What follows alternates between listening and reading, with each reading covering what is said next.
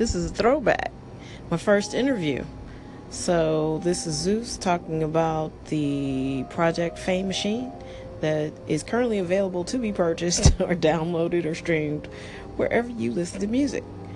But anyway, this interview is from a few months back, when closer to when the record first came out. Enjoy. What up? What up? Modern technology. So I can interview you through Anchor, and you can answer this simple question: what's your favorite track on Fame Machine?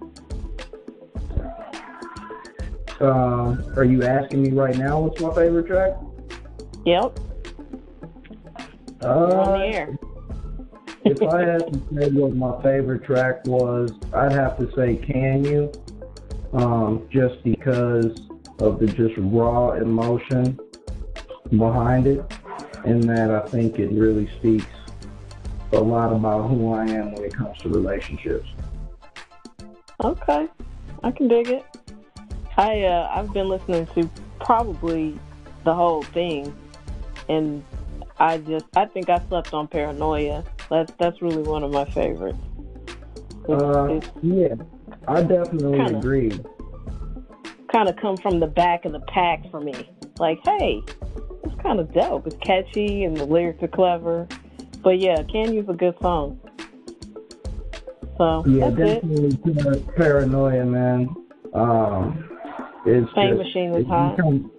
Yeah, Fame Machine definitely hot.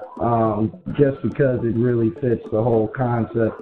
I mean, it's the title track, so I like that one. That one probably that's my favorite hook right there. Is the Fame Machine. Right, the Fame Machine. Plus, also too, it's got the thug thing. Like, you can see a thug pumping that at the light, and also it's got the club energy. So I think it's just a good project overall. But I know I put you on the spot, but the interview is now over. But thanks for playing. No doubt. That's Zeus, ladies and gentlemen. That is Zeus. Nice. All right. Bye. Bye-bye. Earlier in the summer, when I started using Anchor, you couldn't create a podcast, but now you can. So I'm going back to some of my earlier podcasts, which may not be perfect, but I think they're topical and interesting. Of course, I'm me, so I think everything I'm doing is topical and interesting. So, yeah, there's that. Anyway, enjoy. I was talking today to a couple of friends.